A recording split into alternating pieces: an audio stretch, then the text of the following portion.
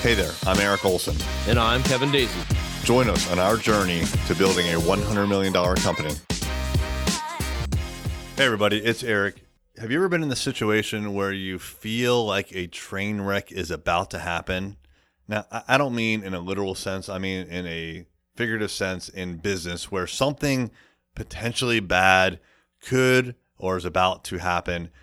And you know that there's a certain amount of time, a very small window of time, where there's something that you can do to try to prevent it. This happened for us with one of our clients who has an e-commerce site. We had problems with that e-commerce site all through the fall of 2018, and we had made a big change at some point, probably around October timeframe, and we had stabilized the site and everything was fine.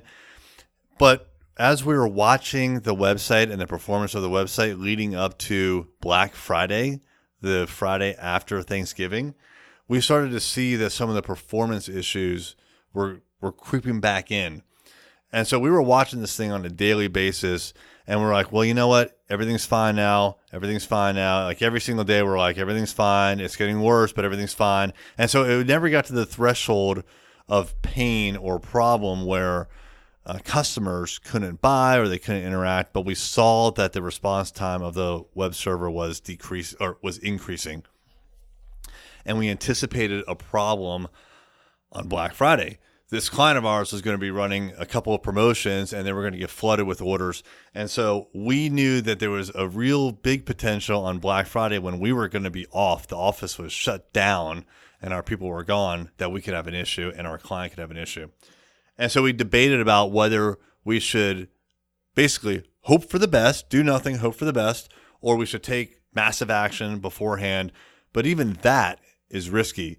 If you take action before this significant event, you could do something wrong, especially if you are rushing towards action. Well, we decided that we had to take action. We did not want our client to be in a situation where something potentially bad could go wrong on probably their biggest day of the year, Black Friday. And so the Tuesday before Black Friday, we coordinated with the client. We transferred their website to a new hosting company that we had been testing out, but hadn't actually run a live website on there yet.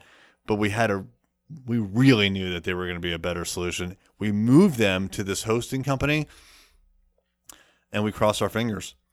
And leading up to Black Friday, Wednesday was pretty slow. Thursday, Thanksgiving was very slow. Friday, even though we were off, we were all monitoring it, and the server performed well.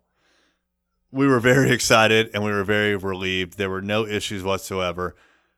But we also realized that if we had not taken that action right before the biggest event of their year, and if we had not taken the risky action that we had, it could have been a horrible outcome.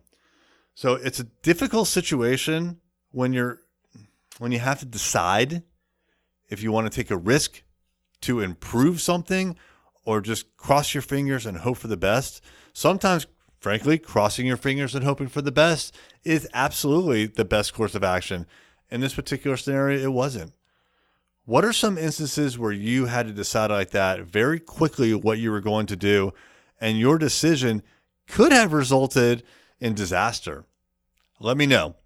Contact me at eric@thisisarray.com or hit me up on social media at I am Eric J. Olson. Eric with a K, Olson ending in O-N. See you next time. Thank you for listening. Engage with your ideal customers online. We can help you with social media. Find out more at thisisarray.com.